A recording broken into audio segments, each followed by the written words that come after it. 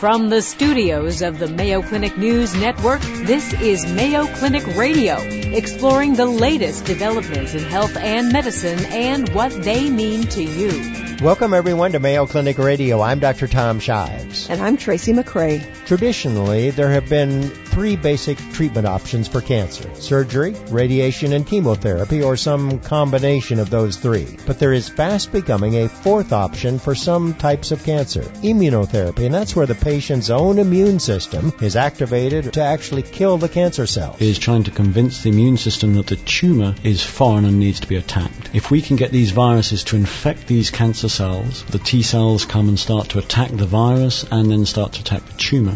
Also on the program, we'll discuss melanoma, the deadliest form of skin cancer. And we'll learn about the wide range of birth control options now available for women. All that, along with this week's health and medical news, right after this. Welcome back to Mayo Clinic Radio. I'm Dr. Tom Shives. And I'm Tracy McCray. Traditionally, treatment for cancer has had three main options: surgery, radiation, chemotherapy, or some combination of those three. But there is fast becoming a fourth option, immunotherapy, a treatment where the patient's own immune system is actually activated to kill the cancer cells. Exciting, to say the least. Ongoing research at Mayo Clinic is not only improving immunotherapy treatments, but helping to predict which patients will respond to this new form of treatment. Here to talk about advances in immunotherapy are Dr. Richard Weil and Dr. Roxana Dronka. Dr. Weil is a researcher in the Department of Molecular Medicine at Mayo Clinic. Dr. Dronka is an oncologist with the Mayo Clinic Cancer Center. Welcome to the program, both of you. Good to have you. Thank you. Good to be here. Thank you. All right, Dr. Dronka, tell us about immunotherapy. I'm sure that you and your colleagues are pretty excited about this new modality. We are indeed. And like you said, it's, I think, a form of therapy for cancer that is becoming very fast. One of the main options for treatment of patients with different malignancies. I would say that for about a century, actually, researchers and doctors have hoped that you can harness the immune system to kill the cancer. And many different studies and research has been done in this area, but we didn't quite get there up until, I would say, 5 to 10 years ago, when these new checkpoint inhibitors, they are called, so these new antibodies that actually activate the lymphocytes, or a main part of the immune system that's designed to fight the cancer, have been proven to be quite specific in harnessing the immune system and turning the immune system against the cancer in a very effective and durable way. Why doesn't the immune system stop the cancer in the first place? It is very interesting, and I think that was a question that we all asked ourselves, because the immune system is designed to fight with everything that is foreign or everything that is not quite self in the body, and cancer cells are not self. However, cancer cells are very smart in a way. They have the ability to trick the immune system into thinking that these are normal self cells, and the immune system then kind of overlooks and does not attack the cell that is abnormal. And then the cancer can grow under the watch of the immune system. My patients ask me all the time, is something wrong with my immune system? No, you can fight pneumonia, you can fight a flu, you can fight any infection just the way anyone else does. It's just that the cancer cell has the ability to put on, usually by secreting substances or by putting on some signals towards the immune system, that fools the immune system into thinking that these are normal cells. It's almost like the traitors in an army, they disguise so well that you can't even tell. So that is how the cancer starts growing under the watch of the immune system. Yeah, it's sort of disappointing, isn't it, that your immune system can be tricked by these cancer cells? It's unfortunate, too. So what you're trying to do then is jack up the immune system so it recognizes these as foreign invaders and kills them. Yes, exactly. And I think the research in the last few years has gone in the direction of particular molecules or proteins on the surface of the cancer cells that the cancer cells basically upregulate or, make more of, that at the moment the immune system approaches, or the moment the cells come into contact with the immune cells, basically the immune cell becomes inactive, either dies or stays at the site without doing anything. So by blocking this particular proteins on the surface of the cancer cell or on the surface of the immune cells, the lymphocytes or the immune cells can become activated again and recognize the enemy better. Yeah, so you're teaching the lymphocytes to recognize the cancer for what it is and kill it. Yes, and these new drugs are pretty specific. They don't activate the entire immune system like the old drugs would, like the interleukin-2 or interferon that had so many side effects because it was a immune storm basically when you gave them. These new drugs are pretty specific. They activate and they teach the particular subset of immune cells that are designed to fight the cancer. So the effect is much better than a non-specific activator, and also the adverse or the side effects are much lower because these drugs are much more specific. Oh boy, this is way. It's heavy. I'm struggling upstream to try to go along with this one, but I remember once hearing that lots of different people can get cancer cells in their body, and some people's immune system can stop it, and other people's immune systems cannot. Is that correct?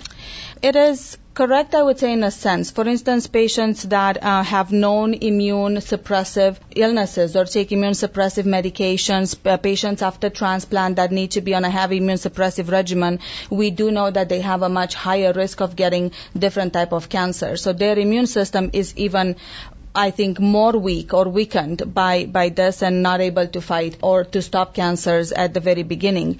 Some others, I think the research suggests that, we get cancer cells or pre-cancer cells in our body throughout our life, and sometimes these cells are killed by the immune system.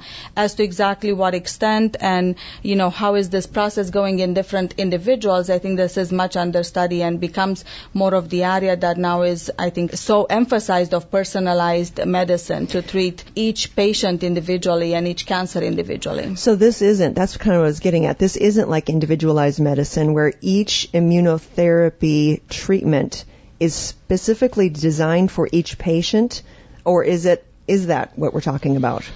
I think it is, in a way, it is a form of personalized medicine, but it's not necessarily targeted, different for each patient. Okay. We are learning that for some cancers and some patients, these treatments work extremely well, and some patients do not respond at all. And at this time, we are unable to tell at the start of the treatment who's going to respond to these therapies and who's going to progress or who needs other forms of treatment. So I think the research is very heavy, and especially here at Mayo Clinic, we are working very hard into developing biomarkers or markers in the blood that would allow us to tell ahead of time who is going to respond to this treatment, and during the treatment who is becoming resistant to this treatment, in such a way that we don't expose unnecessarily patients to expensive drugs, to side effects, but we in a way personalize the treatment for each patient. Some patients may respond better to chemotherapy. Some patients may just need surgery and do very well once you resect a small part of the cancer, even in stage 4 or metastatic cancer. Some patients may respond very well to immunotherapy for years and years. I have patients who are in remission with stage 4 cancer now for 5 or 6 years that I enrolled in the clinical trials that have started in 2010 or 2009. So for some patients, it is truly a miracle, yes. Yeah, so everyone understands with regard to the immune system, you are suppressing the immune system in patients who have had an organ transplant so they don't reject the transplant. Exactly. And that's why these patients, because their immune system is a bit weakened, are a little more likely to get a cancer. So, Dr. Weil, is this what you're working on in your lab, these molecules to attack cancer cells? Yes, absolutely. We are. Our particular interest is in pediatric brain tumors, and because of the location of those tumors, there are a whole host of specific issues involved, but we're doing exactly the same thing. We're trying to stimulate the immune system to see the cancer as foreign, and then to react against it. And we're doing that with these so-called checkpoint inhibitors, but in combination with something called oncolytic viruses. So these are viruses which we inject into the tumor or we deliver to the tumor systemically. And as Dr. Dronka said, the real issue is trying to convince the immune system that the tumor is foreign and needs to be attacked. If we can get these viruses to infect these cancer cells, the tumor cells in the brain, then the immune system suddenly is really revved up, because the immune system has evolved to see viral infections. If the immune system now sees the viruses in the tumor, the T cells come and start to attack the virus and then start to attack the tumor. And then we can add on top of that these checkpoint inhibitors, which take off the brakes of the T cells. The T cells start to go really become very active against the tumor, and that's sort of what we're hoping to achieve, as I say, in pediatric brain tumors. And Dr. Weil, how many immunotherapies have already been approved and are being used? I know you're working on one that has yet to be approved, correct? Right, yeah. How many have been approved? So checkpoint inhibitors now have been approved for specific types of cancer, not the brain tumors that we're working on. And I think over the next 5 years, the real success will come in combinations, both of combination checkpoint inhibitors together, but also checkpoint inhibitors with things like viruses. One oncolytic virus has been approved for the treatment of melanoma. A herpes virus expressing GM-CSF, and again GM-CSF is an immune activator. So all of these pathways are leading to approvals, leading to new drugs, and for the first time in this field, I think we can safely say patients are being cured by immunotherapy. Pretty exciting. Immunotherapy and the treatment of cancer. We're talking with Mayo Clinic researchers Dr. Richard Weil and Dr. Roxana Dronka. We'll take a short break. When we come back, we got myth or matter of fact. Yeah, myth or matter of fact. In a clinical trial, cancer patients may be giving a therapy that is known to be ineffective. We'll find out. You're listening to Mayo Clinic Radio on the Mayo Clinic News Network. Welcome back to Mayo Clinic Radio. I'm Dr. Tom Shives. And I'm Tracy McRae. We are with immunotherapy experts and researchers, Dr. Roxana Dronka and Dr. Richard Weil of the Mayo Clinic. We're talking about immunotherapy, an exciting field, an exciting new modality in the treatment of cancer. And so here's our myth or matter of fact. In a clinical trial, Dr. Dronka, cancer patients may be given a therapy known to be ineffective. Is that a myth or is that a fact?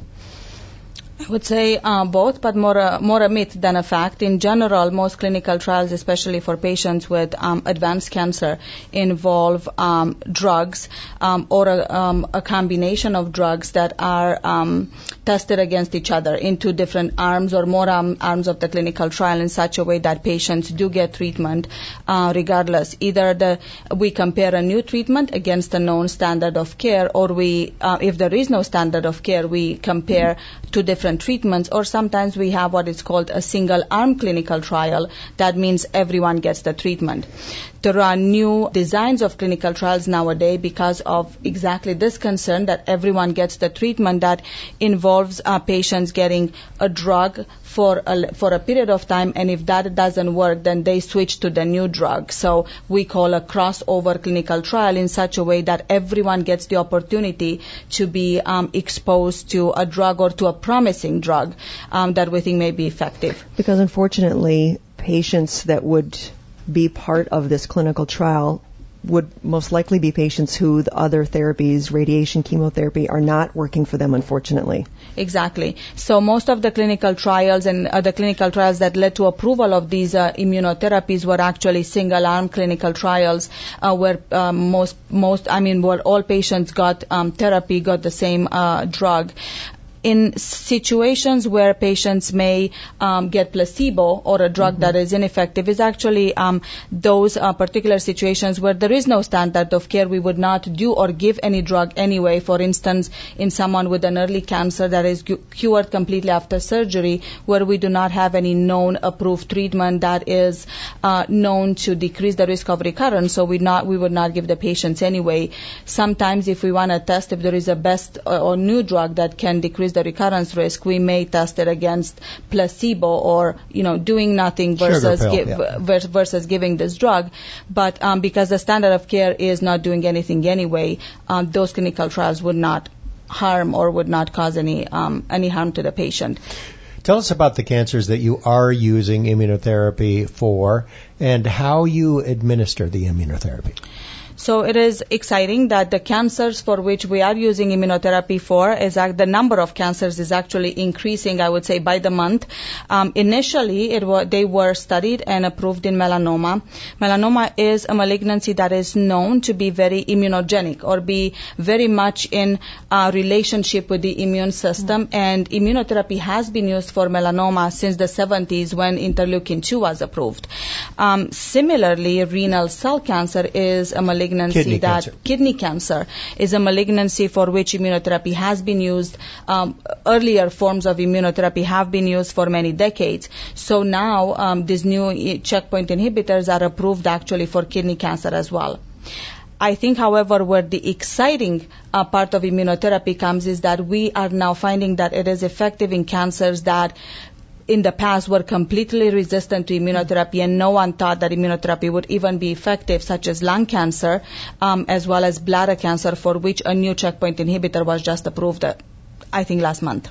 How about pancreas? Have we made any progress there? I would say that yes, the research in pancreas with immune checkpoint inhibitors and immunotherapy is actually very active. Our researchers at Mayo do have some clinical trials that they are proposing, and they want to study immunotherapy in combination with other forms of treatment or immunotherapy checkpoint inhibitors by themselves. But there is a lot of hope that we could help patients with pancreatic cancer, which we know is a very aggressive form of cancer. Dr. Weil, the last time that you were here with us, you were talking about the brain tumor research that you're working on, and tell us where you're at in your research with the brain tumor. So we have actually started a phase 1 clinical trial now. We've treated 3 patients with different types of pediatric brain tumors, and the trial is essentially we give the patients a cytokine called GM-CSF, which activates the immune system and primes it, and then we deliver a virus called reovirus into the patients. As I say, it's a phase 1 clinical trial, so the goal of that trial is to make sure that this is safe. And we've seen some encouraging effects in the children that we've treated, including a sort of an inflammatory response in the brain. So inflammation in the brain is of itself not a good thing. You don't want to actively cause too much inflammation. But we're encouraged in this particular trial because the whole point is that this is an immunotherapy approach. And if you're having inflammation in the brain, then it implies that the immune system has suddenly started to see things in the brain which previously it was not seeing. And in 2 of the 3 children that we have treated with this experimental therapy so far, we've seen this inflammation. We have seen possible effects on the tumor, although it's impossible to say that that's our therapy. They had radiation therapy before, so all sorts of things could be happening. But we plan to proceed with this trial, ramp up the doses, and we hope that we will be able to get a dose of our viral treatment which is effective against the tumor, doesn't cause too much inflammation that is damaging to the children, and hopefully in the long term we'll develop a new therapy. So phase 1 means very early on, and you're just trying this drug to make sure that it's safe, and then you'll go on to a phase 2, phase 3, and hopefully someday be able to cure kids with brain cancer, huh? That would be fantastic. Yes. Yeah, especially if it happens during your lifetime, huh? That would be even better. Yeah, thanks to both of you. Immunotherapy experts, Dr. Roxana Dronka and Dr. Richard Weil. A pleasure having you on the program, and best of luck to both of you. Thank you very much. Still to come on Mayo Clinic Radio, we'll discuss prevention and treatment of melanoma, the deadliest of skin cancers. And later on in the program, we'll learn about the wide range of birth control options now available to women. Coming up, the latest health and medical news with Vivian Williams. You're listening to Mayo Clinic Radio on the Mayo Clinic News Network. With your Mayo Clinic Radio Health Minute, I'm Vivian Williams. Soybeans, soy milk, edamame, and tofu. Does eating soy increase the risk of breast cancer? No, in fact, eating soy is thought to be preventative of breast cancer, especially in young women. Mayo Clinic dietitian Catherine Zaratsky says soy contains isoflavones, which are plant estrogens. Unlike human estrogens, which in high levels can increase the risk of breast cancer, plant estrogens do not. Soy is part of a healthy diet, and so that women should not be fearful of of having edamame or tofu or other soy products in their diet. The American Institute for Cancer Research recommends people consume 1 to 2 servings of soy a day.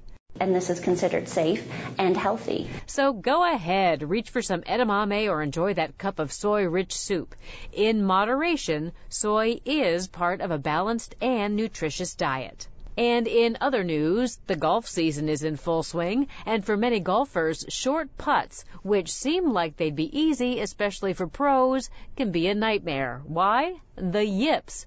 Mayo Clinic's Dr. Charles Adler studies the yips, long thought to be purely a performance anxiety problem. Dr. Adler is researching a neurological explanation as well.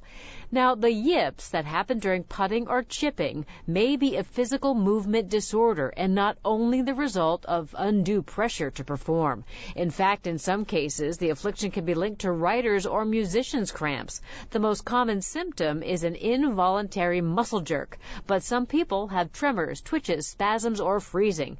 Because the yips may be related to overuse of specific muscles, a change of technique or equipment may help. For the Mayo Clinic News Network, I'm Vivian Williams. Welcome back to Mayo Clinic Radio. I'm Dr. Tom Shives. And I'm Tracy McRae. Skin cancer is by far the most common type of cancer. We're actually around the world. And in the United States, about 5 million people are diagnosed with skin cancer every year. I wrinkle up my nose when I hear you talk about skin cancer. According to the American Cancer Society, the deadliest form of skin cancer, melanoma, accounts for less than 2% of all skin cancer cases, but the vast majority of skin cancer deaths. There's a reason it's been called the Black Death, unfortunately. Well, if it isn't diagnosed early, melanoma can invade nearby tissues and the lymph system, and it can actually spread through the bloodstream to other parts of the body, including the lungs, the liver, the brain, something you really don't want to have happen. Here to discuss the importance of diagnosis and prevention of melanoma is Mayo Clinic dermatologist Dr. Jerry Brewer. Welcome back to the program, Dr. Brewer. It's great to see you. Thank you, Tom and Tracy. It's a pleasure. Yep, nice to have you. So there's skin cancer and there's skin cancer, and there are 3 major types, right? Can you expound on that? Explain that to us? 3 major types: basal cell carcinoma, squamous cell carcinoma, and melanoma. And melanoma is the least of those 3 as far as incidence goes, but it does a lot of damage when you get melanoma. Which one is the most common? The most common is basal cell, and we see maybe anywhere from 3 to a million of those every year. And what do they look like? Tell us about the symptoms. What ought to lead someone to come to the doctor because they've got this thing on their skin? Basal cell carcinomas can be a little bit tricky because they can look just like a pimple, and they can be just a little red spot that looks like an irritated hair follicle. And the other tricky thing is they grow so slowly that sometimes it's hard to know something's going on. So the main thing to know is something that doesn't really go away. It seems to bleed easily when you rub it with a towel out of the shower. That might be a reason to get it checked out. Now, most of the basal cells you see, are they on the face, the ears, the neck, in sun-exposed areas? Mm-hmm, that's right. Basal cell tends to be in sun-exposed areas. The 2 most common spots are the nose and the ears. You can get them anywhere, but by far we see them very commonly on the head and neck. So that's why you see all these people walking around the clinic with a Band-Aid on their ear, or their forehead, or their face. And most of those basal cells. Yeah, that's and right. You know, we are from a generation, all of us here actually, kids younger than us, had sunscreen as part of their growing up, but none of us did. And so is this something that as the population is aging, you're seeing a rapid growth in that? Yeah, that's right. Of the 7 most common forms of cancer, melanoma is the only one that tends to continue to rise. So we're seeing a lot of that, and you're right, Tracy, we really didn't have that when we were growing up. But we're finding that sunscreen really has a big difference, and just using an SPF of 15, which isn't much, but using it every day can reduce your chances of melanoma by 50%. So you remember what we used to use for sunscreen? You're probably not that old. We used baby oil. That was our sunscreen. We didn't even use that. Our summer routine was that the tradition is get the first burn and get it out of the way, and there was no sympathy from your parents whatsoever because you had to just have your first burn.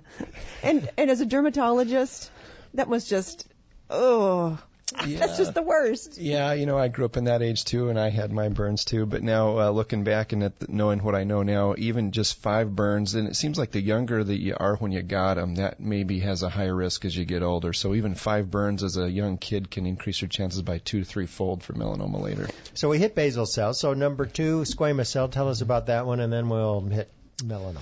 Squamous cell carcinoma is also a common one, a little bit more common than melanoma. It tends to be a little more likely in people who are immunosuppressed, so people who have organ transplants that tend to take medicines to help prevent rejection. Yeah. To prevent rejection, tend to have a higher chance of that. In fact, those folks can have squamous cell carcinoma over 250-fold more likely.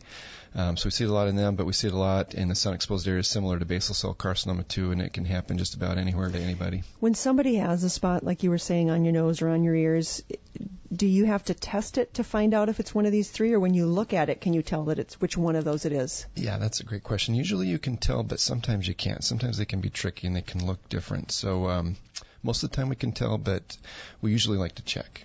So either one of those 2 has the potential to spread. By definition, it's a cancer, but both unlikely to do so. Squamous cell probably a little more likely than basal cell for sure. But now let's talk about the third one, the one that can really cause a problem and death if not caught early, and that's melanoma. Yeah, and just before we get into that segue, we're finding more that squamous cell carcinoma might be more deadly than we think. Basal cell hardly ever spreads. I think the chances are less than 1%. But there are probably close to 10,000, 9,000, 10,000 people that die every year from squamous cell carcinoma, which is kind of striking from what we used to think about it. So it's one that you really need to pay attention to. Melanoma, we're seeing close to 10,000 deaths a year as well, and there's probably a good million people living with melanoma in the United States right now. But the important thing to know about melanoma is if you catch it early, it's a chip shot. I mean, right. You get it excised and it's over. That's right. And so tell us about, we'll talk about prevention momentarily, but how to catch it early. Yeah, that is extremely important. Melanoma caught early, the more deeper that melanoma is when it's caught, the higher chance it has of spreading. And in fact, if you catch it early enough, there's over a 98% cure rate. But if it spreads to a nearby lymph node, that drops to closer to 60%. So catching it early is key. Some of the things that can really help catching it early is just really being in tune with your body. And hopefully we're getting into an age where people are a little more likely to take a look at themselves every once in a while, knowing the risks of skin cancer are increasing as the years go by. Seeing a little bit of a change here or there. And interestingly, maybe 70% of melanomas are brand new spots. So being aware of what's new and what's not new can really help. And seeing a dermatologist every once in a while never hurts either. But I can only see half. I can only see half. Well, you got to get another mirror. Yeah, no, depending on how much you can twist. Is this something that you should be going in to see a dermatologist, or is this that you and your spouse or somebody in your house just says, take a look at this? You got a better half, right? Yeah, I do. As a dermatologist, I never turn anybody down who would like to come in. It's always a good thing to have a baseline look over, and then you can kind of have a risk assessment and kind of a baseline check. There are some ways you can get big mirrors and kind of look around and see hard to see areas, and then there are some campaigns out there of like Got Your Back and things like that, of having your significant other really helping you as you try to see places that are hard to see. Except for you're in the middle of the department store, Dr. Shives, so you're not supposed to stand in front of those mirrors. So it terrifies me, of course, because I went to tanning beds. I was tanning in tanning beds, and so I feel like I'm a ticking time bomb. What can I do? What should I do? Just go see a dermatologist more often? The thing that really helps is number one, just doing your self-skin examinations once a month, and that's been proven to really catch melanoma early if you just do that one simple habit, because you're more likely to see a change or a new mole quicker. And then it never hurts to get in tune with a dermatologist, and they can point out spots that they're a little more aware of and are a little more concerned about to take a peek at. Really, Tracy, it's as easy as ABC, right? That's right, yeah. So A stands for asymmetry, which means if you look at a mole and half of it looks different than the other half, that could be a concern. B is border. If it's not a regular circle, it kind of has a jaggedy edge. That could be a concern. see is color. We like moles to have the same color throughout them. So if there's more than one color, that can be a concern. And then there's a D and an E they added recently. The D stands for bigger than a pencil eraser diameter, and E is added standing for evolution, which is kind of a catch-all of anything else that's changing about it that you can't pinpoint to A, B, C, or D. All right, there you go. Any of those changes, make sure you see your dermatologist and catch it early. It's curable. Dermatologist Dr. Jerry Brewer, thanks for being with us. Thank you. My pleasure. We're going to take a short break. When we come back, we'll learn about the wide range of birth control options now available. You're listening to Mayo Clinic Radio on the Mayo Clinic News Network.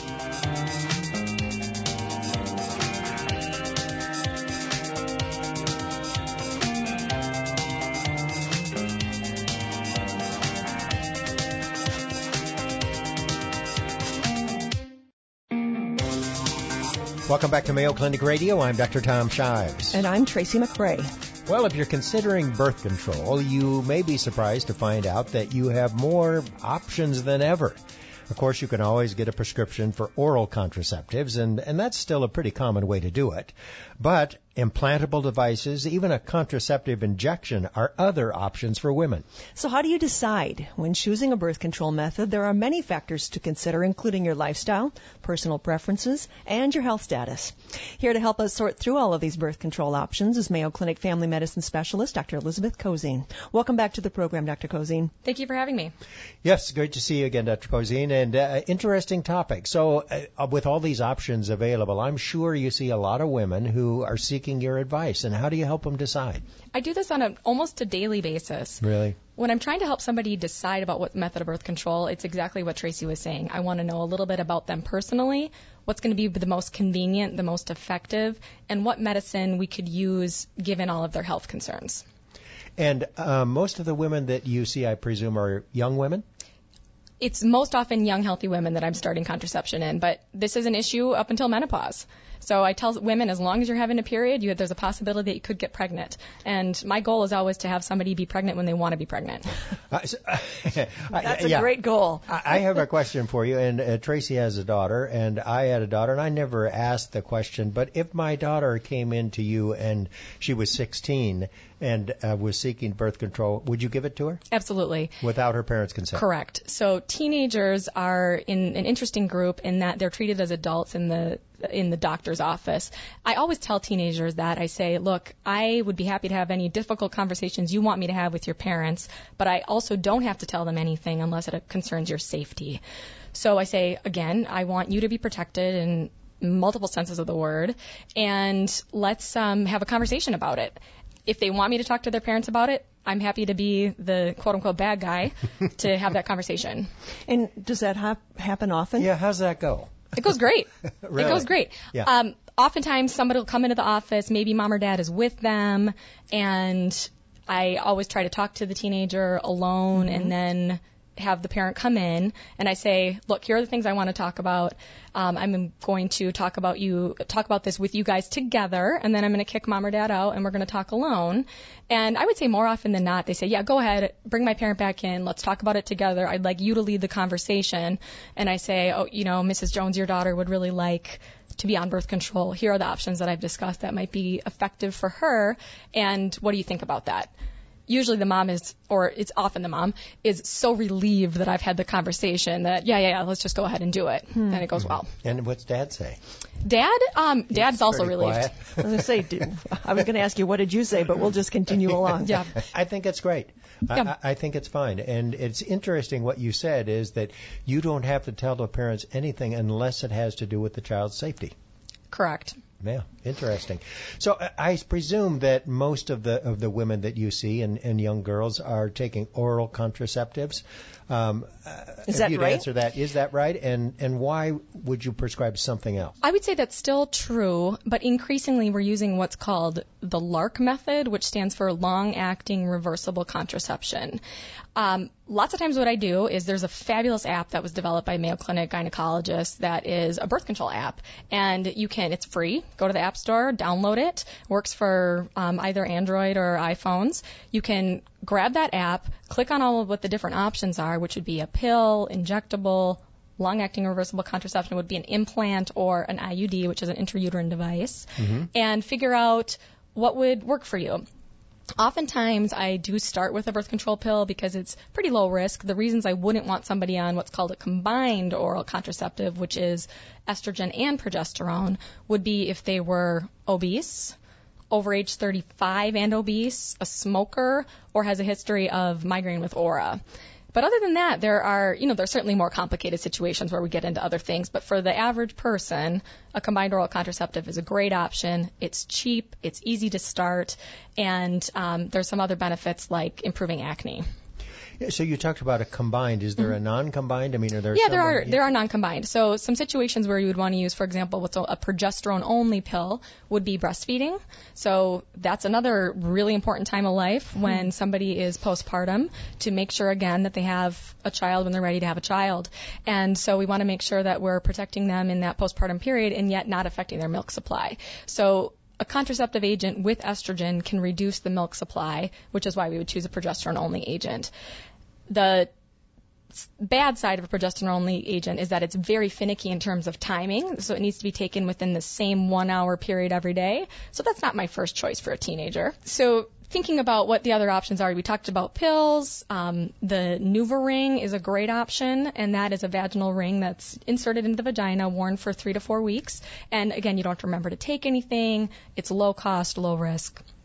What is the implantables for the forearm? What is that? So that is what's called, the brand name is Nexplanon. It's etonorgestrel, which is the same progesterone that is in the Mirena IUD or the Skyla IUD.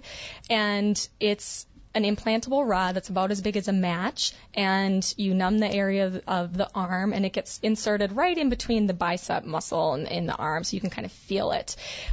You put it in underneath the skin, and it's good for 3 years. Well, what about when they do want to have a baby then? So the beauty of the progesterone, the LARCs, the long-acting reversible contraceptive, is that fertility can return almost immediately after they're removed. And I've actually had patients who have had their IUD out 1 month and then come in for a prenatal visit with me the next month. Oh, my goodness. Wow. But, with regard to birth control pills, and maybe this is not so true as it used to be because I think the doses that you use are lower, but what about blood clots? Is there an increased risk? And if a woman has had a blood clot, is she not a candidate for oral birth control? Yeah, you are right. I would be leery of using a combined oral contraceptive in somebody who has a history of blood clots, in which case I would try to do something like the Mirena IUD, which is not completely without risk, but deserves a conversation with your physician to talk about what your best option is. But in the 21st century, the estrogen level in oral contraceptives is much lower than when birth control pills were first introduced in kind of the mid-20th century. In the 21st century, do you still have women who are using natural family planning? I do. I do. So for those women, I say, yeah, go for it. If you're going to keep track of everything. but not too often. Right, exactly. So for somebody who is really uncomfortable with a hormonal agent, a copper IUD is a reasonable choice. So let me just say, an IUD goes into the uterus. It's inserted in an office-based procedure. And the copper IUD is basically spermicidal and creates kind of an inflammatory reaction where an egg isn't implanted. And it's a great option. Non-hormonal. The only side effect is that sometimes women have heavier periods. Okay. What about emergency contraception? Still available, and can you get that over the counter? It is available over the counter. Right. So tell us the name of the app again. It's a Mayo Clinic Mayo Clinic app. birth control app. It's fabulous. I recommend it to especially teenagers. All right, and they can go through all the potential options, then come in and see you, and together discuss what's best for them. Yeah, it works really well. Dr. Elizabeth Cozine, a family medicine specialist at the Mayo Clinic on birth control. Glad to have you with us. Thanks again. And that's our program for this week. For more information about topics discussed today, visit us on the web at Mayo Clinic News Network, where you can access a podcast of today's show, previously aired programs, and the latest news from Mayo Clinic. Have a question about health and medicine for one of our Mayo Clinic experts? Tweet us anytime at #Mayo Clinic Radio, or send us an email at mayoclinicradio@mayo.edu. We will be answering your questions in upcoming programs. A special Mayo Clinic Radio hello to our Anchorage, Alaska listeners who hear us on KOAN AM. And to our listeners in WZUS FM in Decatur, Illinois. Mayo Clinic Radio is now heard on more than 90 stations nationwide and in Canada. Thanks for listening. You've been listening to Mayo Clinic Radio on the Mayo Clinic News Network. Our writer and social media editor for the program is Jennifer O'Hara. For Mayo Clinic Radio, I'm Dr. Tom Shives. And I'm Tracy McRae. Thanks for joining us. Any medical information conveyed during this program is not intended as a substitute for personal medical advice, and you should not take any action before consulting a healthcare professional. For more information, please go to our website, radio.mayoclinic.org. Please join us each week on this station for more of the medical information you want from Mayo Clinic specialists who know.